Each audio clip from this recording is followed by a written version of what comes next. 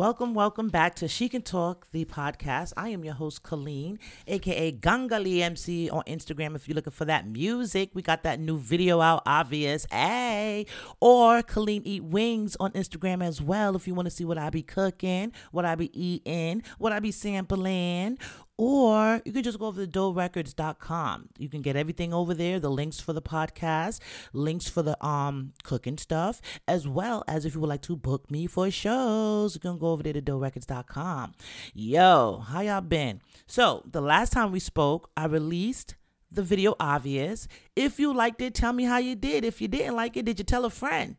So you know how I do. I hope you all liked it out there. Thank you all for hitting me up. I was able to give away 2 of the HelloFresh giveaways. Unfortunately, it expired since then, but HelloFresh has hit me up and said, yo, we can do another one if you want to. So I will keep you posted on that. I might save it for more towards the holiday time, but it was successful. So shout out to the 2 winners that got their prizes. I don't want to tell you their names. The reason why, because they prefer to be private. So we'll leave it at that. But shout out to you. You know who you are. You can actually figure it out because they followed instructions. They went over to YouTube. They left some comments. They came over to Instagram. They DM'd me. They did everything that we asked them to do. And so thank you and shout out to you too.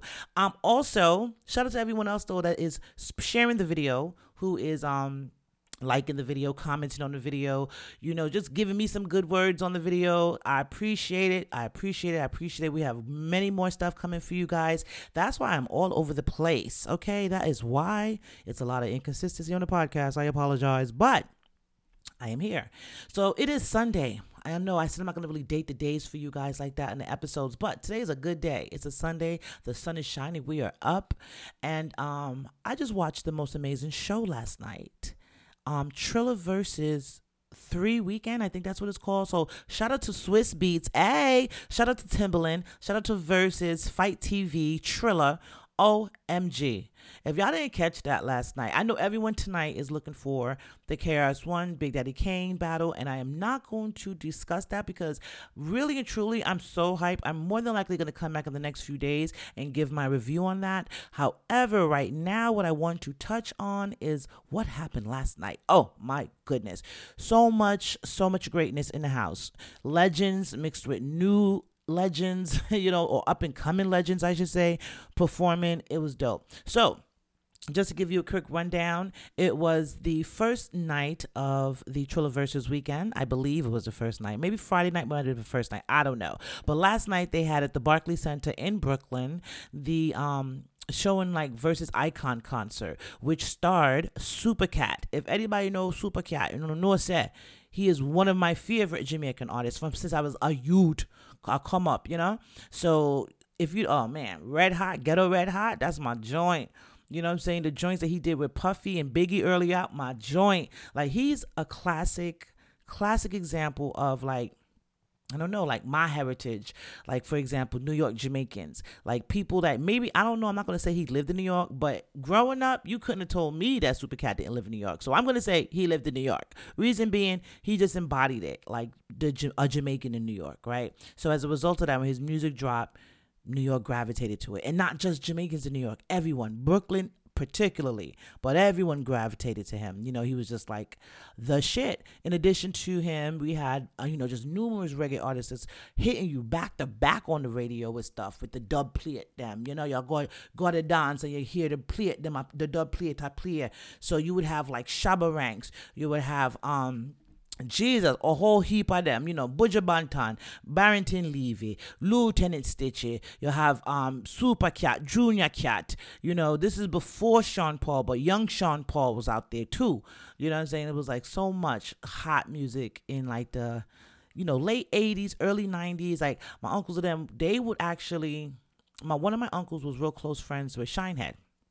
To the point that when my when I had a grandparent that died, Shinehead was at the funeral. When an uncle in Jamaica passed who was an elder, Shinehead flew out and was there. They were close, and they went on tours together. My uncle was his homie on tours with him and everything. So big up to Shinehead. He's another one that embodies the New York Jamaican, you know? So I seen all that growing up, you know, and I've been a part of it. Like that's my life. That's like before hip hop, honestly, this is me. You know, my uncles would come back from the tours and bring the tapes, like the Sting tapes and the Reggae Sunsplash tapes, and you know, it was VCR tapes. So we popping them in as kids, watching this for hours. You know, them like, go to bed, time for bed. How long on in here I watch this tape? You know, say like our grandmother mad, like we've been in there all night. And honestly, for me, that's where I learned how to perform, watching Reggae Sunsplash, watching Sting, you know, watching all of those shows and experiencing it from like a youth. Like, you know, hip hop was secondary, I say, because this was first in my house, right? And then like when I would come home from school, shout out to Uncle Ralph McDaniels.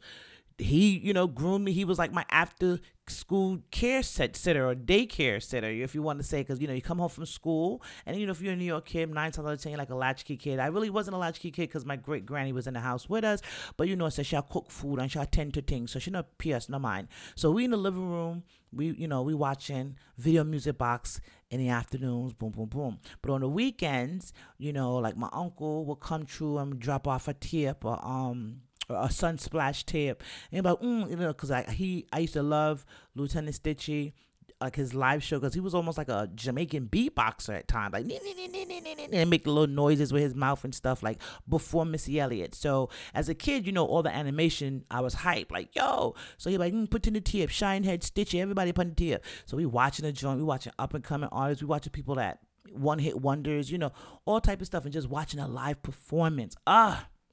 So shout out to, once again, Versus, because they gave that to me last night and they allowed me to relive my childhood with some of my favorites watching it, and it was a good energy. It was a really good energy. So shout out. Versus gets better. Just when I think like, what else can they do? They surprised me. I'm very freaking impressed. It's to the point, real talk, I'm about to put my resume together and send it over to Swiss. Swiss, if you're listening, send my resume over because I want to see how I can contribute to the cause, because I'm so impressed with what Versus is doing. But nonetheless, so let me give you a rundown who was there. So them have Conscience. You know, I like Conscience. Nobody have to know that you are me. No, have to know. I'm trying to be politically correct. But, you know, baby, come take off your drawers. Yo, that joint is one of my joints too. And that just reminds me of Tampa because, you know, certain music reminds you of where you were at when you know, first heard it, or, you know, where you was really rocking to it. So, you know, out here in Florida, we don't have winter. The closest we probably get is like a good, you know, and I'm not going to lie and say we don't have snow. We don't have like all like the 4 seasons, full elements. The weather do drop like at nighttime, but when that sun, because we down here on the equator, so when that sun come out, is, you know, the daytime is good. But if it's cooler, it might drop down. You know, it ain't like, you know, you don't have to really put on a triple fat goose and a hat and gloves, you know, every now and then, because you know how Mother Nature is. But for the most part, we don't really be having that. It's like summer for the, you know, 90% of the year. So when you hearing nice reggae music on a Saturday or a Sunday, and you're driving around and you got the palm trees, like, it's perfect. So that's what Conscience reminds me of. He just reminds me of living in Tampa, living in Florida, and playing, you know, hearing his song come on, and you're just driving and blasting that joint. Like, it's like 90 degrees in December. Nobody have to know, send me a UFO. Nobody have to, you know. So, yeah, he killed it. Then, you know, this escapes me, but shout out to the 2 DJs that were battling. It was like the elder versus the youth. That's all I can say about that. And I like the fact of the competition. It was so much energy to watch the 2 DJs going back and forth and battling. That's what it was. Like, that's what Sting was. That was, you know, what it was. Like, you know, the clashes, the sound clash, you know, they truly gave a nice sound clash. It was so hyped. Like, you know, when the 2 sets are sound, you know, the 2 sounds are clashing, the animation from the DJs, and you know, they have a hype man. So it was always like one who played the music. Well, in a lot of back in the day anyway, it would be at least 3 of them part of the set. You have one would play the music, and all 3 of them might be DJs for the most part, but then you're gonna have one with upon the mic that he's just talking that shit. You know what I'm saying? They're gonna have like one up front. He's just either gonna be like, you know, just like the hype man, or he's gonna be like the pretty boy getting the attention. Like, but it's like always like a trio. It might be more, but what I grew up on, you just seen him with the sounds, you know. So, but last night, it was just the, one, they had their crew with them, yes, but like performing, it was just the DJ, but the DJ was the DJ, the sound man, the hype man, everything, in one. You hear me? And so if I had to say that, if that was a battle, we had to say who won the Sound Clash battle, I have to give it to the youth. But the elder was not far behind because everything he put on was classic. Everything he put on was rhythm. But then the youth come in with the new shit. He came with the little juggle beats and, you know what I'm saying? And he did them little blends and stuff. And then he was just a showman. Like, he's coming up to the crowd, like, up front on the stage, like, yo, what's going on? Like, he had me hyped. Like, for a moment there, I thought he was about to rap or he was about to start singing or, chatting or whatever. Because I'm like, is this a DJ? He can't be the DJ. He too hyped for the DJ. But the DJs killed it. They had a little mini sound clash there, guys. Amazing.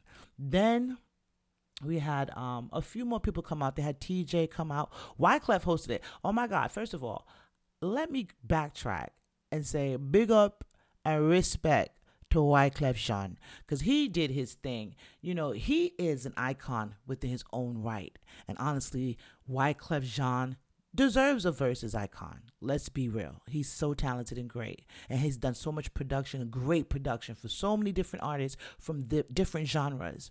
But when it comes down to the Caribbean genre, that is true and near and dear to that man's heart, and you can tell it, and I love it. And he's such a down-to-earth person, from Fuji Booger Basement days all the way up to Wyclef Jean that you see today, yo. But I've been grateful to interact with him several times throughout my music career, as far as like opened up a show or performed somewhere or just in a cypher real quick in the studio. And every time, definitely consistent, never been different, ever, always been cool and down to earth. But besides that, that's just a personal side note of like how much I respect him and want to give Wyclef his flowers. But in addition to that, Wyclef pull out some dub plate, man, some classicness, that you just got to be a part of the culture.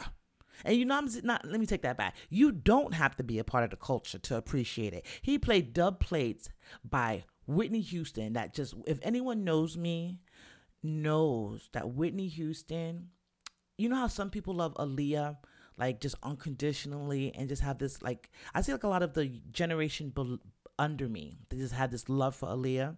I guess I'm like that with Whitney. I grew up on Whitney. She was always like a tall, skinny girl. I was always a tall, skinny girl. I wanted to sing, but then I ultimately ended up rapping. I used to sing in the choir, etc.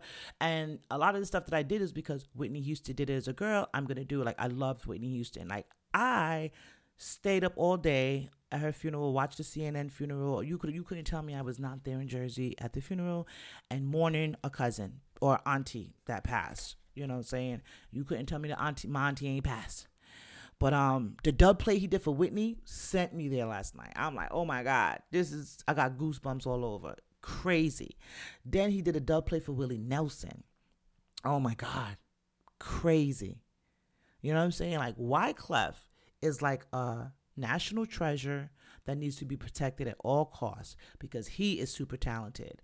And he did such an amazing job being able to shine and let other artists shine, because half of them artists up there, like, if you're not really into culture, you'll probably be like, who is that? I don't know, until you hear the song maybe. And if you're not really into reggae music, you might still be lost. But Wyclef did a great job highlighting the artists, allowing each artist to shine and each artist to own the stage. Okay, which brings me to I'm trying to run down the list. It was so much or whatever. And I'm also want to talk about how some of the ones that stick out to me kind of, it was such an amazing night for me. See, if you can hear it, I'm still excited, this morning, because it was such an amazing night to watch. I wish I was there, real talk. Like, it's going to be to the point that I don't know, because the world is opening up. We back outside. So I'm going to have to see about the next one and end up at Barclay. Like, you know what I'm saying? Hit up my folk up there, and me and Colossal, we might have to go to Barclay Center and sit in on the next Versus weekend, because them joints, I'm kind of mad I was not there for this one, but I'm happy I experienced it. So, speaking of legends, the one Barrington Levy, and this is who I'm going to highlight on this episode because he is a national treasure. He too is a national treasure that needs to be protected at all costs in this reggae music industry or in this music industry, period. He's a legend. He's an icon. He's an elder. Respect to Barrington Levy. Yo, first of all, he came out last night looking like the true Brooklyn Jamaican dad. Like, I don't know, he just reminded me of my dad. Shout out to Papa Joe. Papa Joe will come, and like if he coming through to see you, he got on his navy blue New York Yankee hat. That's his thing. His New York Yankee hat, his like rugby, his jeans, his sneakers. He loves, the fly sneakers or whatever. And he's just a very chill dude. Like if you see him, very consistent, very Brooklyn, nice and neat, clean. And to see Barrington Levy come out like kind of the same attire, but shout out to Barrington Levy, he had on them fly ass Gucci sneakers. I peeped you. But his whole, he just reminded me of Papa Joe, and I was like, I got hype off of that. Then he did first of all, you know how you can tell when an artist is really truly an artist? Because you're going to know their shit. It's almost like hypnosis. You may think, like, say, if you're sitting here thinking, like, well, what Barrington Levy song do I know or do I even like, right? You'll sit there and have to think about it. But when that man got on the stage and started hitting them notes, I was like, no, but before he even did that, just his voice, he has such a unique voice in reggae. When he started to just sing a couple of notes, I said, oh, I need to hear this. So he did a couple of notes, and he was like, do y'all want me to leave now? The crowd is like, what? No, you got to do, so he's hit the note. And he was like, okay, I hit the note. Y'all want me to leave now? The crowd was like, no. And then he started singing his hits, just going through them. Then he stopped, like, y'all want me to leave now? The crowd is like, no. So he hits a couple of more notes. Extra broad. The crowd starts singing with him. I'm in the house. My voice is a little raspy because I, too, was singing with Barrington Levy at the top of my lungs last night. Okay? Such a great energy. And it also kind of just revitalized the energy in me because, I'm going to be honest, I have not been on a stage performing live since 2019. And, it's long overdue. So yeah, like I said, I'm back outside. If you want to book me, holla at me. You know what I'm saying? Don't be scared. I don't bite. I just rhyme on mics. But you know what I'm saying? So when you are used to doing something pretty consistently and then, life shakes you up and then you can't. And that was because of the quarantine and the obvious year we had. And then me personally, I'm not like everyone else. I may be a little extra more on the cautious side. So it's taken me a little bit longer still to say, hey, I'm fully going to hang out and fully going to, and that's just me, you know what I'm saying? But I'm working on it. We back outside, so we get in there. But at the same time, we still had to be cautious because, we just don't know. And I was erring on the side of caution last year. So, a lot of people were still doing things. But, every time I would get comfortable, like, all right, let's go. Then you see somebody, something happening, something crazy, somebody dying. And so that's what, had me mentally in a weird place, right, as far as going out and performing since the quarantine hit. But I'm ready to go back out. And I think one of the things that also motivated me on that is watching Versus last night, watching Barrington Levy come out there and kill it and just command that stage. And he reminded me of who taught me. They did. The legends. You know what I'm saying? Taught me how to command the stage. Like if any of y'all ever watched Reggae Sunsplash show, and I'm pretty sure by now because I've seen a couple of them or a couple of years, they have like them every year and you see them on, but the classic ones are from the days of old, honestly. But if you go up there, you can see what I'm talking about. It's like a 4 or 5 day festival in Jamaica, and they have different artists, and I'm talking about artists be performing all night. So from like 6 in the morning to 6 in the morning, people on the stage. You know what I'm saying? So it's like I love that, and really and truly, like the tapes wouldn't be like the whole 4 or 5 days or whatever, but that joy would be like from tape end to tape from tape begin to tape end, and you'd be having like a 3-hour tape, and he got like 3 of them. You know what I'm saying? It's like hours of footage, and you don't have everything because of course they cut out some of the smaller stuff, or they cut out some of the things that ain't like maybe some the local performances or the, underperformances, underdog performances. I don't know, but to highlight the main big ones. And I'm telling you, it'd still be like about 3-4 tapes worth of footage back in the days. And just watching it and watching the band, watching how, because that's one thing about like Sunsplash in particular. I remember the Sagittarius band. Shout out to the Sagittarius band. Google them. Look up, just Google Reggae Sunsplash and Sagittarius band.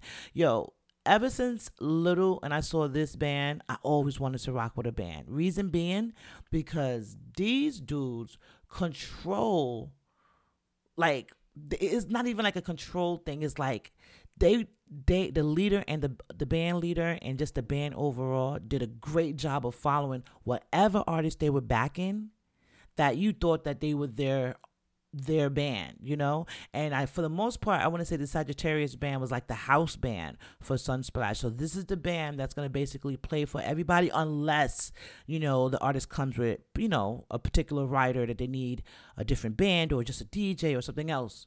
But for the most part, if they gonna know your song, they're gonna know your rhythm, they're gonna know what you popular for, and they're gonna play that joint like they were in the studio with you.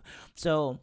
And then the thing about it is the chemistry between the Sagittarius band and some of the best performers, and honestly, even some of the worst performers at Sunsplash, was the connectivity. They just meshed. You know what I'm saying? You didn't have to say like, hey, bring it down, bring it down, bring it down. You just make a signal and that should go doom, doom, doom, doom. Doom. Anybody bring it down low, bring it down low. Now smooth it out. Anybody doom, doom, doom, doom, doom, doom, doom. And that's just be going like, and they'll bring it back up, so he'll be like whispering low, like some, like only thing I could think of is like Yin Yang Twins with the whisper song. So like it'll be like that, like they'll bring the beat down low, then the reggae artist will be whispering like, dance on me feel like me no want no man my fi come test me. Everybody know what, and you know who does that? Busta. You know what I'm saying? But who is also Jamaican. Like that's part of the culture, the fabric, like the getting the crowd hype and bringing them down low and bringing them back up, and and that band is amazing when it comes to that, and just like following the lead and the cue of the artist, which also just sends the crowd into a fucking frenzy. Oh man. So shout out to, they didn't have the Sagittarius band there last night, but shout out to Barrington Levy, because he brought all of that flooding back for me. And what I loved about it was he looked like a father. Like, he just gave me father vibes. He didn't really give me old school pimp vibes. Like, if you looked at Barrington Levy back in the day, he was suited up. Like, he was clean to go always or whatever. So I'm not going to say he was like, gave you the pimp vibes, but he gave you like distinguished gentleman for the ladies vibe. You know what I'm saying? Like, he's all about the ladies, all about the young ladies, maybe like, I'm going to be a sugar daddy type of thing. But he always gave you that vibe, right? But, last night he was like so cool. He's got on his shirt, his gear. He was just chilling, his little fitted on. I was like, yo, I need to see more of Barrington Levy. Instantly started following him on Instagram. Instantly, like, recorded some footage and posted it, because he made my night. So, and it's so crazy because younger, we would hear all these songs. Like I told you, a lot of stuff we would get on videotape. In addition to videotape, I had another uncle who was younger than my uncle that would go traveling and on tour with Shinehead. He was just like the B-boy, but the Jamaican B-boy, I guess. Like, he wore Adidas with the fat laces, and he was into Run DMC and into rap, but he was also into his culture, right? He was Jamaican. And these are like the variations of the Jamaican New Yorks that I grew up around. This is in my family, so he's like official B-boy. Him and my cousin, who's also his age, so yeah, I'd say he was my uncle too, right? So these two, they would go to they lived in the suburbs, but they would go into like the city, and they would buy mixtapes. They would buy like Kid Capri mixtapes, whoever mixtapes was popping at the time. But then they would also buy the reggae mixtapes, which would be just like the same thing as a mixtape, but it's like maybe one side is just like 10 minutes of one beat playing, and got the different artists, like the DJs bringing in different songs on it or whatever, or different artists that kicked, that did a version of the song or a song to that beat or whatever, like to the dub plate. And that's how I, learned about the spitting, the lyricalness, the cadence, the riding of the beats, the playing with the beats, you know. So I've come to the conclusion recently because like a lot of people would ask me over the last couple of years, as far as myself personally with music, like, well, how would you classify your music? You know, like I would get put when like say when Spotify would put me in playlist or anyone of the streaming platforms or DJs, etc., would put me in certain playlists. It's always like international hip hop. And I would be like, but I'm here in the Bronx or I'm here in Virginia Beach or I'm here in Tampa. You know, how did I end up on the international charts? Ever since, ever since I did a whole album with Prince Z. Shout out to Prince Z out of Austria. And that was one of my first big releases. And I was young, like when I did that. When I say young, I was like, well, I don't want to give you my age, but early 20s. I'll put it like that, you know? And yeah, so he was like, yeah, I went to this project, blah, blah, blah. I did all this, you know, music for him, sent it over there.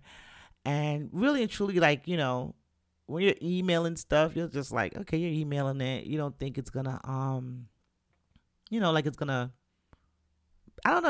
I don't know, especially when email and stuff like that first started, you just didn't really feel like it was that big of a deal. But then afterwards, like everything went down a couple of months later, I'm getting boxes of CDs and magazines. And I'm like, wow, okay. You know, so I know that from early out, a lot of people thought that I was foreign, and then my name, Gangali, like what the fuck is that, right? So I know that a lot of people thought that I came from the foreign side, trying to break into America. Honestly, I still feel like some people think that because I know DJs from the Bronx and Brooklyn, and they'll put me like on their international playlist or, you know, alternative rap playlist versus just like hip hop or rap or whatever. And I'm like, well, God damn it, I do rap and this is hip hop, I thought. But I think it's because I do a lot of work with international artists, which I love and I'm very proud of it. And I got some more stuff dropping for you guys this winter that I'm so excited about. Comment allez-vous? Bonsoir to my family out there. La fille, Tragui. I've been working on some stuff, some French. Sorry, guys. So I know, jack that up. But I was trying to say la famille Travi. My family's working. That's basically what that was saying. I know I jacked it up. I know they're probably laughing at me like, she's trying. But anyway, so, yeah, you know, that's something that even when I was like a youth, you know, I would watch Reggae Sunsplash and Sting and all these sound clashes that my uncle would bring to the house. And that was my first time seeing Japanese artists doing reggae, you know, and they're doing it in Japanese. They're not saying nothing in English or even remotely, but they sound weirdly Jamaican, but they're Japanese. Like they're kicking it like boom. You see the Japanese girls with their fishnets on and they pasa just looking like Cardi B's birthday party. Shout out to Cardi B, because that's another thing. This has been a really good week for reggae here, but you know, and just Caribbean culture at large. And I'm just so happy to see my people's embracing a Caribbean side, you know what I'm saying? Because I've always been about that for the longest. And people used to always be like, you're a Jamaican. And I'm like, yo, I know like, I'm very private when it comes to my family. So people will be like confused. They'll think like music guys are my real brothers, but they don't really know who my real brothers are. And that's perfect because I don't need y'all to know if he needs to run up on y'all. I'm just saying we're not like that. But I'm just saying that's perfect. I keep my family private. Same thing with my mom. Like I post pictures with my mom, but not like that. Just because I try to keep things private. And just because even though I know I have a lot of positive energy and positive vibes around me, you just never know. So sometimes I keep things a little bit more personal and private, right? But I think with me, what I'm trying to say with that is that it's been in me the whole time, you know? And I think I was confused because, you know, sometimes you're looking outward for the answers and the answers are within, right? So I'm looking out like, well, why am I always on international stuff? Why does no one, and, you know, like around here want to work with me or rock with me? Even though, don't get me wrong, I've been getting a lot of collabs lately. I'm working a lot of stuff now. Shout out to everybody. I know who y'all are. And we on the East Coast with it. But what I'm saying is, it's just been like, why, you know, I don't get that type of maybe respect or acknowledgement, etc. But I think it is because that my music is just completely, it's right. Like I'm not 100%, in that box of hip hop boom bap, even though ironically Jamaican people started the culture. So my people started this whole thing. I'm not going to take the credit from me, but my culture started it. Yeah. So, it's always been that wordplay and that different and variety, and like some people would dress up into characters to come perform. Some people would just come out, in a jeans and sneakers, and but it was all about the showmanship and the performance, and just bringing your uniqueness to the show. And I know growing up watching a lot of reggae shows, that was instilled in me, what I'm saying? And then just being in a very diverse family like mine's, it was instilled in me. Like, I have cousins that look straight Asian, but they're Jamaican, and they talk Jamaican, like they talk straight up Jamaican. They live in DC, actually. One of my cousins is a lawyer out there, and if you probably see her, you probably think she's like a little Asian girl until she start talking. You know what I'm saying? And when they would come see, like when we little kids and they would come see us, they would be like, yo, who's them Chinese kids you playing with? And I used to be mad, like, they ain't Chinese, they Jamaican. You know what I'm saying? But they, their mom is of Asian descent, and then their father was my uncle. So there you go, right? So it's always seen diversity. And then my family would travel to England. They would travel to, Honduras, Belize, where my grandfather was from. Me hablo español un poquito. We would go to Canada. Like, so summer for me, because we grew up in the Bronx and we had to deal with the Bronx from September to June. And my mom was a single mother, and she had an Asian grandmother that she was taking care of as well, even though my grandmother was strong to the end, and she more so took care of us, I think. But you know what I'm saying? There's a lot on my mom. So when summertime came, she was divvy us up. Like, she sent my brother, to my grandparents in Long Island. She'll send me to Jamaica.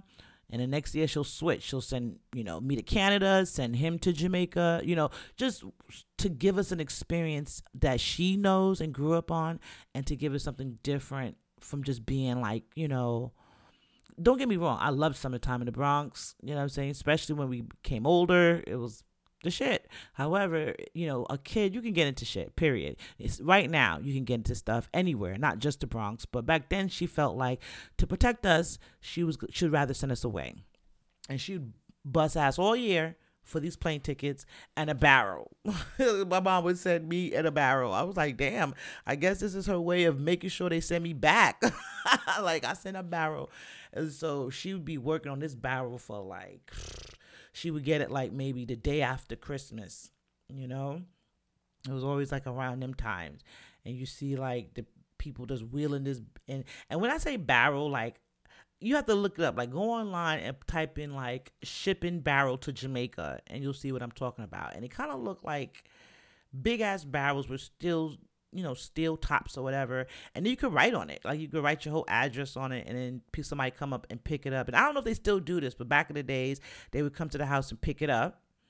And then, I would show up in Jamaica, and the barrel would be there with me at the airport, and then it would actually be at the house, and then but it would always arrive the same day I arrive. And then my cousin was like, oh, so we was waiting for you because we see the barrel come, so we know so you was coming right behind it. And it was almost like Christmas time, because I would be there with them when they would get the barrel, and I'm like going through it. I'm telling them, oh yeah, and my cousins, we were kind of like the same size, etc. growing up. So I call her granny, but she was actually my grand aunt. So that was my grandmother's brother's wife. So my grand auntie. So he was my grand uncle. So I call him Granny. I called him Uncle Nigel, and I called her, Granny G, because the kids were calling her Granny. So Granny would be unpacking the barrel, and we in there, and I'm, she pulling out stuff, and I'm telling her the stories like, oh, my mom got that on Fordham Road because we went up there because you said that you wanted shoes for, Paula and Jesse. So we went up to Fordham Road, and I went to Buster Brown, and I tried the shoes on for them, and I'm telling the story hype, like a little kid telling what stuff. And so those were fun times. And it just made me realize, like, yeah, I am a little different. Like, I have to I appreciate that. Now, I guess back then, because as kids and just being younger, and just the way society would have you feeling, you'll put all your self aside. Everything that's true to you, you can end up putting that aside to fit in, you know. And I'm ashamed to say I've done that. I'm ashamed to say it, Lord. But I've done that. You like put pieces of yourself away because you don't think people will understand it. Like I remember back in the day when my granny would cook like, just regular stewed chicken and rice and peas or oxtail. And then the biggest thing was like curry goat. Like she'll make a curry goat or whatever. And then like one of my American friends would come over and be like, it smells good in here. What's your grandma making? And then we'd be like, oh, it's curry goat. We ain't thinking nothing of it. We're Jamaican. This is what we eat. And they'll be like, goat? You eat a goat? A billy goat? And like, making a whole big thing. And then it's like that kind of, as a kid, you kind of start to do something to you. Like, wait a minute, this is, instead of being proud and being like, yo, this is my fucking culture. Fuck you, bitch, with your fried chicken and free cheese. But okay. But I digress. So instead of being like that, I took it a little bit more like, well, what's wrong with curry goat? And then you start becoming a little mindful of what you say to people or whatever. And then when I went to Virginia, I felt far removed from my culture, because in New York, once you leave your house, you're dealing with New York culture, but when I come back home, it was 100% Jamaican tranquility in the home. And if you know Jamaican people, they tranquil the whole time, because my people, them loud and talk loud and yell and loud. So, but it's just a security of home, and it's like granny cooking, like, and when you get older, and especially like my granny ain't here, rest in peace, and my mom lives in West Palm Beach, so I am able to see her, but it's different, just having like there's different things, like your granny cooking and coming home from school and video music box and DJ doo-wop downstairs DJing, and just the classic things that made you, the nostalgia that made you like, this is the life, so, but it all played a part in who I am. You know what I'm saying? And I used to be like, I'm so different. I'm trying my best. I used to really try fucking hard to fit in and be as American, I guess, as possible, to the point that I look fucking crazy, if that makes any sense. Not realizing that me being different is what made me great. I wanted to be like everyone else so bad, And watching this show last night, watching Versus, made me be proud to be Jamaican. It made me proud to be different, and it made me be proud to be part of a unique, diverse group of people who are proud people.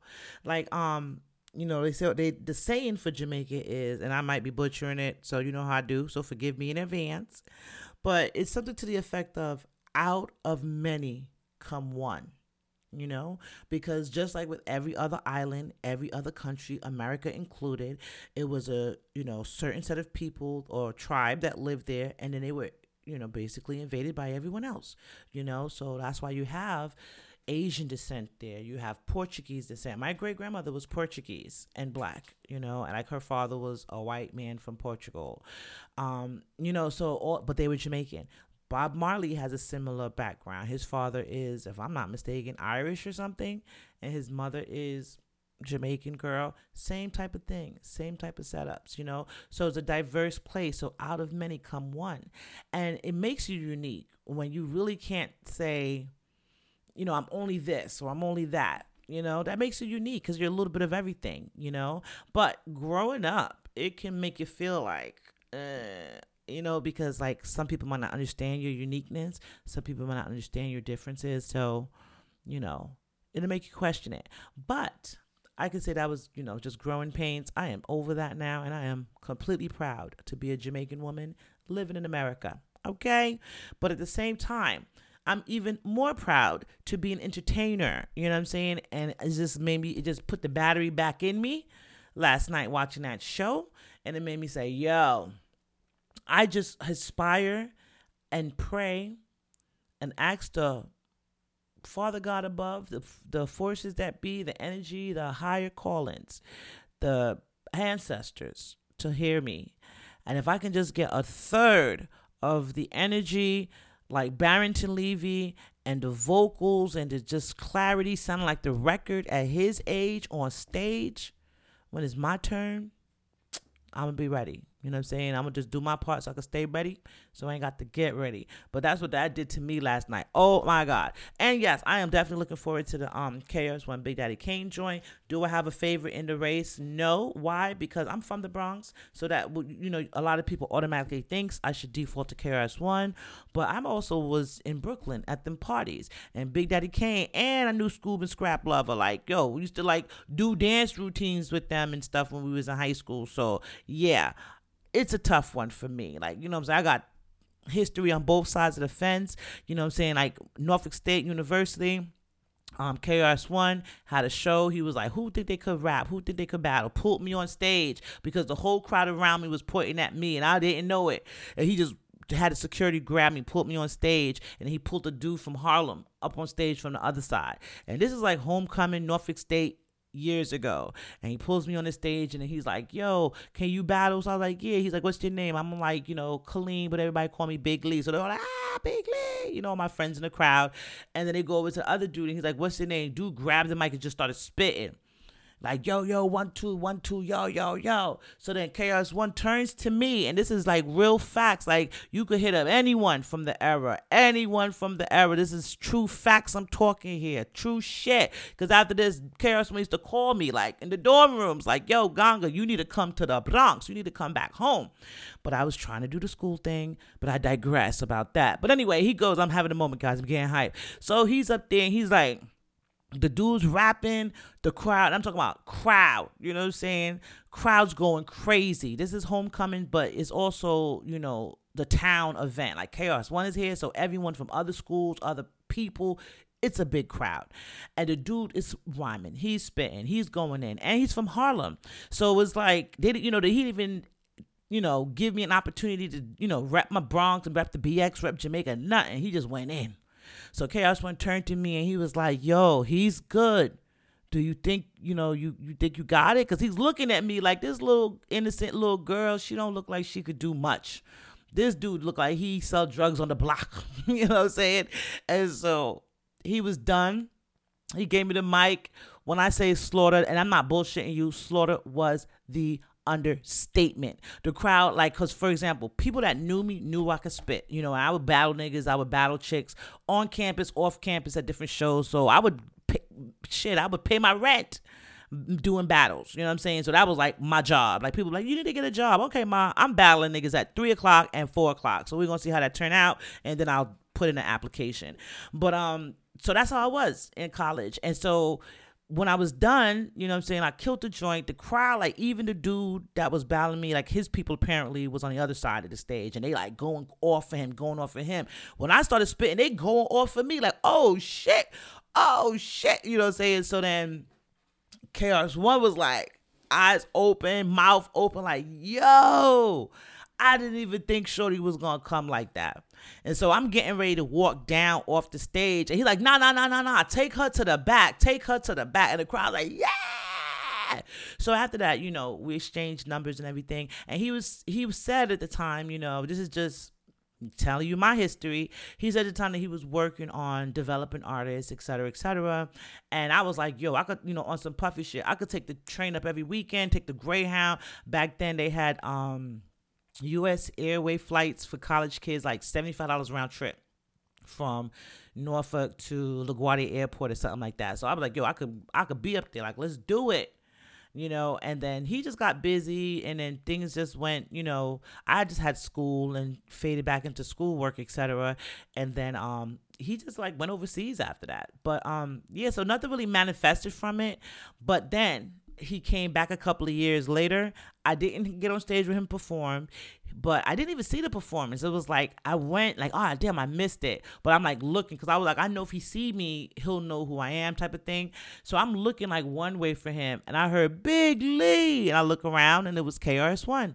And he was in the middle of an interview. He had some people interviewing him, and he was like, wait, give me a second. And he was like, yo, you stand right here. And then I, you know, basically hopped in there with him. He finished his interview, and he's like, yo, what's up, man? And I will say, he has given me some words of wisdom.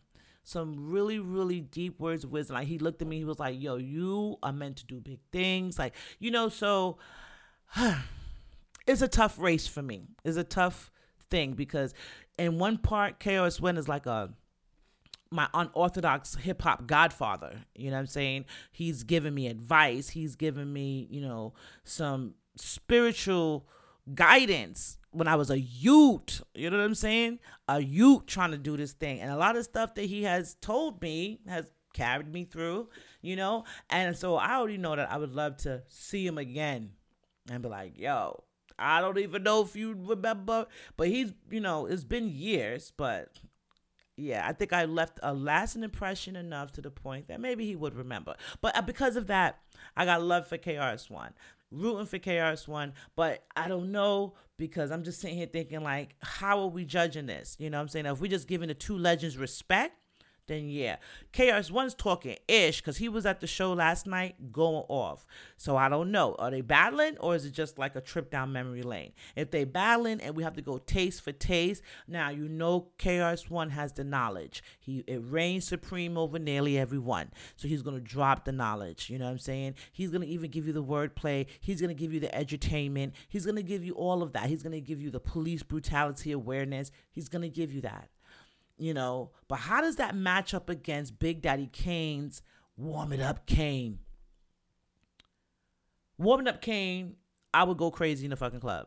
You know what I'm saying? Or a party, wherever, in the living room, the house, whatever. Warm It Up Kane, ain't no half stepping, smooth operator. Oh my gosh. You know what I'm saying? But then I'm like, are they doing collaborations? Are they going to bring out collaborations with other artists? So we'll just have to see tonight. So I'm not you heard it here first from me. I am not on either side. I'm total Switzerland in this one because I have mutual love and respect for both of them. And I have mutual history on both sides of the fence, as far as that helped develop me as an artist and just put the character in me that, the stuff that I'm still stand by today. Like, people could say, like, I was telling you earlier, like, people might say I'm an international rapper or I'm an alternative rapper because of, where I get my production from, which is 90% foreign. Art producers, which I love my French beat makers. I love my Italian beat makers. I love, my English, my guys from the UK. And they, they're musicians. They're serious about it and they keep me on my toes, and I respect that and I appreciate that. And I just appreciate the grit and the honesty. And I think that comes also to play because things get lost in translation. So you don't really have time to fluff and be like BSing someone. It's like, look, Ganga, we need this. Or look, dude, I need that. And it's like, and it's always love. It's never even it's always love. So I love them. But so even though people want to put me in an international hip hop category, and I would definitely take that. I'm not shunning my peoples or my genre at all. I am hip hop. Not only from the Bronx, Jamaican, and had KRS-One guided, schooled me, opened up for so many different people. The list goes on. You know what I'm saying? Interned at Timbaland Studio. The list goes on, of stuff that I've done. And I think I'm from the era where you don't really brag and you don't really tell people what you're doing. Instead, you just show people what you're doing.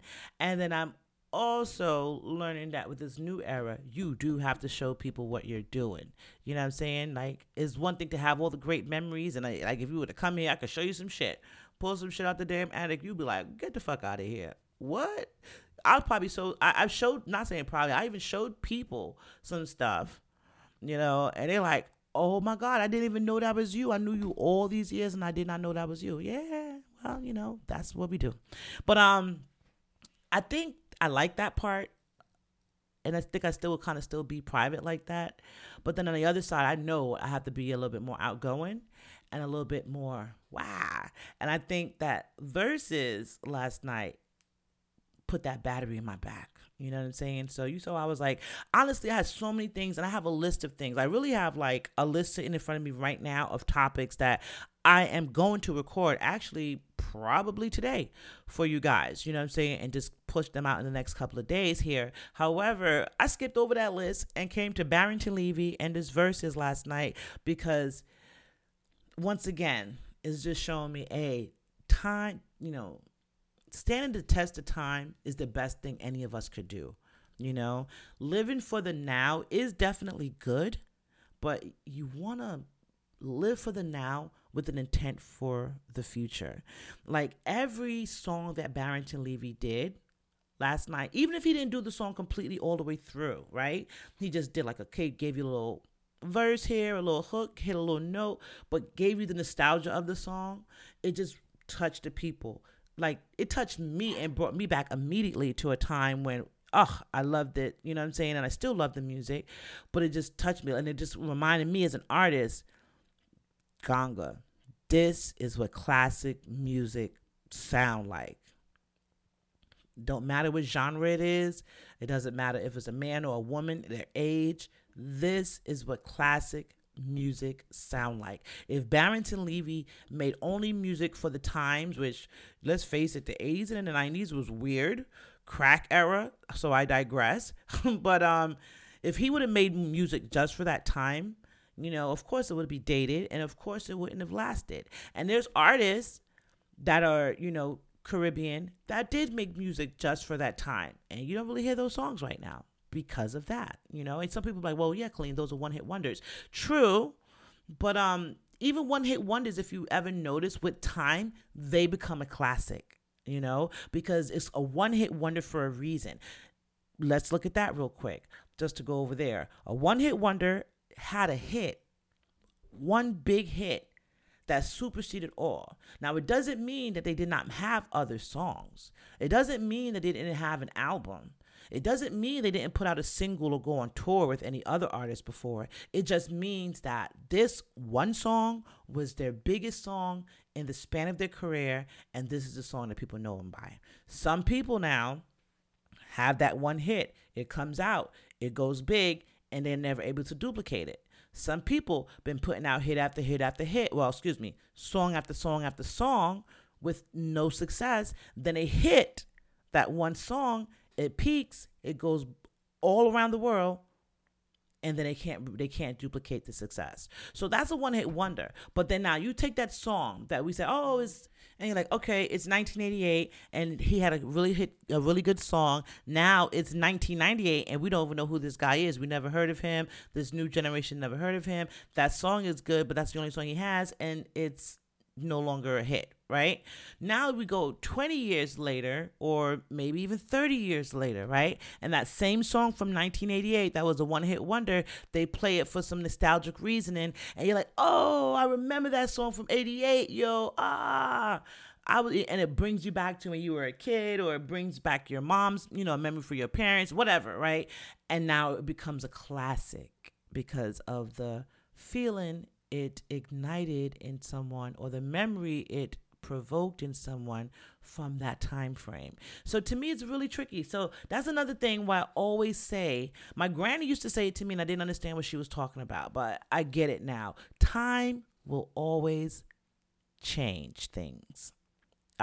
You thought I was going to say time will always tell, or time will always heal, right? Those are definitely parts of a phrase of similar meaning, in my opinion, but it all means the same thing. With time, you can look at something differently, right? With time, something that you loved, you might not love anymore. Something that you didn't love, you might come to like, With time, you can learn about yourself and develop and grow from that, right? And with time, a one-hit wonder song can become a classic because the perception has changed. That's ultimately what I'm trying to say here. With time, your perception of the experience may change and cause you to appreciate it differently or view it differently, right? So with that being said, Barrington Levy was always liked, in my opinion, a legend, even back then. You know what I'm saying? I don't know how old he is, but, I'm young to them. I was always young to them. So to me, they always seem like older, like the elders, etc. But definite legend, definitely got me hyped. Now, with that being said, I love Super Cat, and I'm not trying to even make this about him, even though he was the highlight of the show. But to speak about what I was saying a minute ago about time, you know, I would maybe I just expected a little bit more. I'll just put it like that. He came out hype. I was hype. He came out with the pinstripe suit on. I was like, okay, okay, Super Cat, okay. But I don't know. I felt like after a while I was, watching the 6 a.m. performance at a Reggae Sunsplash show, where it's like that artist that comes on and is like, I'm not even gonna give my all because half these niggas is asleep. It's 6 a.m. or more like the 3 a.m. or the 4 a.m. performance. It's like the crowd is still there, but are they? So I don't know. And it just ended abruptly. So I don't know if like his performance, I don't know if it was a technical difficulty or if something happened or whatever, or maybe it was short for time and the broadcasting was ended. I'm not sure, but it just ended very abruptly. So that left me a little confused and like, at the end of the whole show because, he was the headliner. But just even with Super Cat, it was good to see a legend out there doing his thing, but I don't know. I think Barrington Levy needs a versus icon. If anyone out there listening to me, and where can I send my resume? Sheesh, versus y'all getting me hype. I want to be fully invested now, Swiss. I want to be fully invested. I want to send you my resume, show you my credentials. Let's talk. But yeah, that's just me thinking out loud. But they say you gotta manifest it, right? So let me throw that out there. And I rap. I don't know. I could wear many hats, I produce, I engineer, I could wear many hats. Let me know. But I just love it. I just loved it. Oh man, that really touched me and it really got me hyped. So every episode I gotta end it with a song. And I gave you too many, well, not you, but I gave so many flowers to Barrington Levy during this episode that I gotta play my favorite song for him, which is an instant classic soon as it dropped. Like, I don't even know what year it dropped, honestly, because like real talk right now, and especially after last night, I can almost guarantee you right now, if you riding through the Bronx, you riding through Brooklyn, or if you just throw on iHeartRadio, probably you're gonna hear some Barrington Levy. You know what I'm saying? Sometime throughout today, present day, because his joints are timeless and classic, and he just put that battery in my back. Like, yeah, like I told you, I did a 180 with my project that I was working on, and so a lot of people was like, man, she full of shit. She said she had this coming out, that coming out. Yo, I could drop that for you right now, but I don't want to do that because that's not where I'm at. If it makes any sense, right? So Obvious is my segue. Like I told you, that's my pendulum track, which stands out, but it still is a segue into what we have coming up.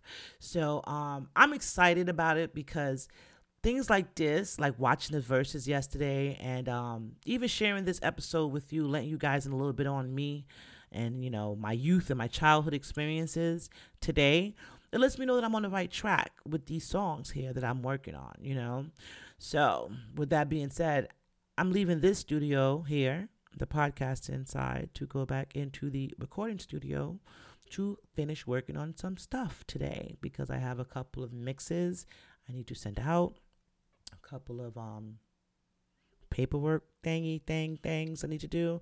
So, I'm not done. Like, I really don't I'll be tired. I'll be really tired. But you know how they say when you're tired from something you do, are you tired at all? That type of thing, right? So that's how I feel. But this just got me so excited because it doesn't make me feel like I'm on the right track. And to see once again, because some people might have wanted to think that the Bounty Killer, Beanie Man, that versus was a fluke, and the numbers that they pulled in, they were the highest rated ones of last year, and a lot of people try to deny that. Not saying Swiss, not saying versus at all. I'm just talking about like media try to not even highlight them when in fact they were at the top of they set the bar really high for the rest of the artists, and some people are like, oh, that's a fluke. The crazy thing I would say is they were in Jamaica with Digicel. Like Digicel would be like T-Mobile, I guess, over here, where they providing the home internet and they providing the cell phone services to the small island, And if any of like me, like if you're familiar with it, you'll bring your unlocked phone to the islands and swap out the SIM card and get you a Digicel SIM card and make your phone call them and go about your business. So you should be quite familiar with Digicel, right? And they held that shit down. Like there wasn't not a blinking service. There wasn't a delay. There wasn't a cutoff. There wasn't a bad sound. Like it was unreal, that versus, right? And that just put Jamaica on the map. Then we're not going to talk about my sister them come back and kill up the Olympics 1, 2, and 3. We're not going to talk about that. You know what I'm saying? And then we're going to come back around and Cardi B went ahead and did the Pasa Pasa party for her birthday, just further highlighting the culture. So let me tell you, as I'm talking to you right now, I got goosebumps and chills because like I told you, coming from being a little girl that was almost like, you know, maybe bullied and maybe ashamed of it for being Jamaican, to growing up to seeing so much pride in my small little island. Ugh, it makes me feel good. It makes me feel so good, you know, and it just makes me want to do my part to contribute to that as well, you know. So that way, my whole goal is for however it is that God has me going down in history, you know, be it talking, be it rapping, it's going to be something of the oratorial category, I think, because I talk, I rap, I talk, I eat, you know. So they all have things to do with that. So, but whatever it is that, however it is that God see fit for me to leave the legacy for my kids and for my family, I just want the people to remember that I am a Jamaican American doing it. Not doing it for clout Jamaican either. You know what I'm saying? I grew up on, you know, porridge and dumpling, saltfish and ackee, curry chicken. I grew up on, the things I wouldn't even know about. Cow cod soup, stewed peas, stewed beef. You know what I'm saying? The coconut drops them. Man, I could go on and on. Barrel them. Sending barrel 2 times a year I go to Jamaica. And I told you one time a year I went with the barrel. You know what I'm saying? There's always one for, you know, summertime, and then you get that next one for the start, like really like the start of the year type of thing, end of the year for holiday type of thing, right? But yeah, man, so I'm just proud of that. And I'm proud that, like, each and every one of my cousins, my siblings, we all, like, if you talk to a lot of us sound American. Some of them sound very European. Some of them don't even sound American because they don't live here. They live in Canada or England or wherever, and they have those accents respectively. But one thing I would say I'm grateful for is that each and every one of us, even though we're the new generation, we still carry on some part of the tradition of it, you know? Like, I have one cousin that actually can cook. I mean, replicate my granny. When I even cook, bake, and make all my granny them cake. That, and my granny was like the wedding cake lady, you know, and the rum cake, the Jamaican cake, like all of the cake. Bun and cheese, she make them. Patty and cocoa bread, she make them, you know. So to see that, and to see that we still have our traditions in us, and it's now our responsibility to pass it on to our next generation, you know. So I'm gonna do my part, and I just ask that however God sees fit the legacy for me.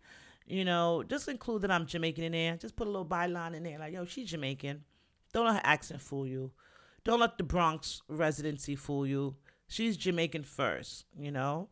So I'm definitely proud of that. And last night made me truly proud of that. Yo, my parents go to sleep early, but I'm here sending them WhatsApp like I'm in Jamaica and they in New York. Because, you know, if you know Caribbean people, you know, they'll have a nice top-notch cell phone carrier, and they're using WhatsApp to text you their stuff, like pictures and movie and thing there. So I said, I'm gonna do like they do me all the time. I'm gonna send them the stuff. So I filmed a little bit of Barrington Levy, because that's my mom and my dad favorite too. And I sent it their way, like, yo, they're gonna love this. Cause I know they're sleeping now, but when they wake up in the morning, they're gonna love this. Sure enough, woke up and called like, Khalid, which part was this? So this was part TV. Question after question after question. Like, Lord, why did I even send it?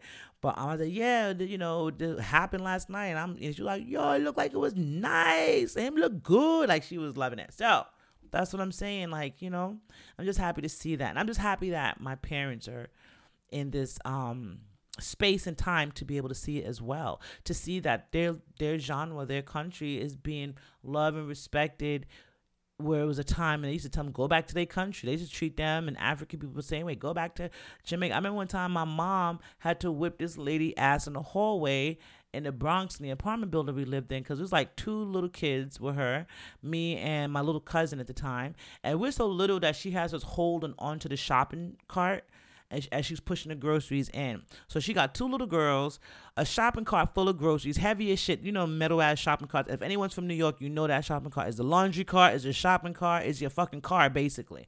So she's pulling the shopping cart up the steps, it's like 3 or 4 steps, and then you pull up to the next step. So that when you pull it up to the step, it's actually an intercom door, right?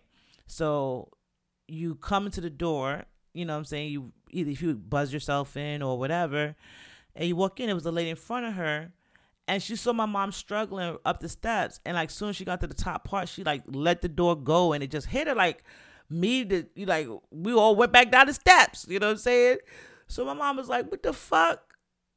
And so she turned around, and my mom is not that type of lady. I think just seeing a lot of that too, like, people being disrespectful because she had a thick accent, a thick Jamaican accent and whatever. A lot of American people were abusive back in the day, verbally abusive, etc. So I think that kind of made me harsh too as an adult, like, and defensive. Like, I ain't trying to hear that shit because of stuff that I've experienced, but this day, my mom must have reached her breaking point, because she told the lady was like, yo, you see me here with the kids and shit, you couldn't have held it. I think you gonna hold the door for me and you gonna do some shit like that, whatever. I don't remember verbatim, but the lady was like, I remember what she said verbatim, because that sparked mad is up.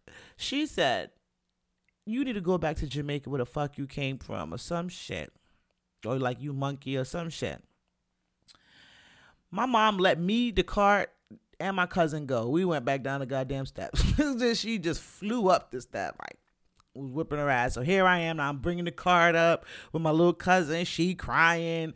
I'm pulling the shit up, trying to make sure this lady ain't whipping my mama ass. I go up to the top. My mama is on this lady, whipping her. And I know she probably would not want me telling this story at this day, but whatever. That was the days of old. But yeah, and it was because of stuff like her accent, stuff like that. So, people get their breaking points. But I'm just saying, I'm happy that it's come to a place now where culture is being appreciated. Cross culture, to see the Haitians and the Guyanese and the Trinidadians and the Jamaicans and the Bahamians in the house together last night. Ugh, that was amazing. That was a freaking amazing. I loved it. Loved it. So I'm not going to hold you long, because like I said, I have a whole list of stuff. So the way the energy is high right now, boom, we're going to keep it going. But for this episode here, I'm going to end it out with Barrington Levy, Here I Come, because you already know that's my joint. So just to sum up and give you that good rhythm for the nice Sunday, you're going to get it. All right? And you already know my motto, She Can Talk, Colleen, your lovely host. If you ever want to reach out to me, feel free to do so. Hit me up on Instagram at GangaliMC. Hit me up on Instagram at Colleen Eat Wings. Or you can go over to the website at doerecords.com and just hit us up there at the contact tab. Hey, now you know my motto, right? If you like it, tell a friend. If you don't like it, tell a friend. Either way, it don't hurt me. And also, comment on the video. Tell me if you like it. If you don't like it, tell me too, because I can't grow and be better if I don't know, right? So hit me up, share it with a friend, tell a friend, comment and tell me, So Obvious is dropping. We got some more stuff coming for y'all. The holiday season's coming up, and I'm just excited. So once again, spread love. Love yourself. Take time out for yourself. Self-care Saturday, self-care Sunday. I don't care if it's a self-care Tuesday. Take time out for yourself. Love yourself, because you can't love me if you don't love you. Okay? And you know what I say. You know my motto. If you like it, tell a friend. If you don't like it, tell a friend. But other than that, She Can Talk, the podcast. Until next time, I love y'all. Y'all stay safe. All right? All right. Peace. Trouble double double. Swing double. Shoodle up. Shoodle up.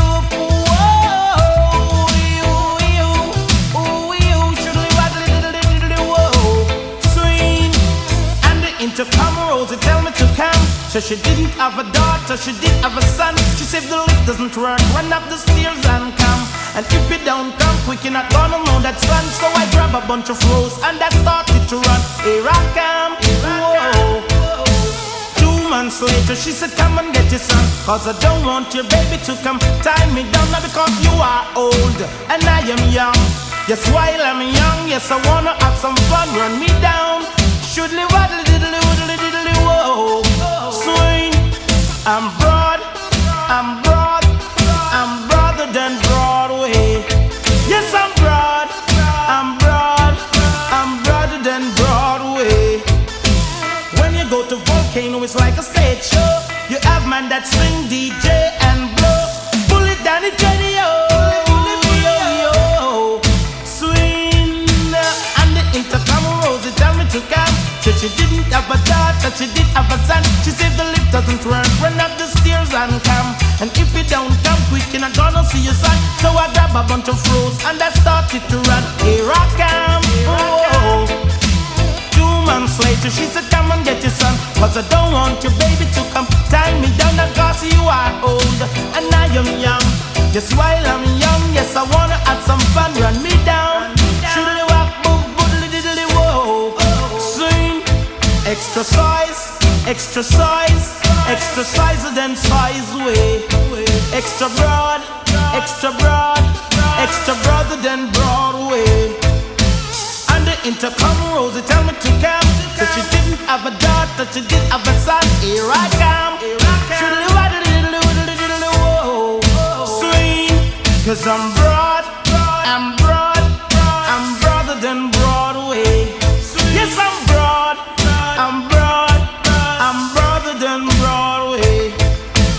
Over the ocean and over the sea, all of the girls them are vote for we.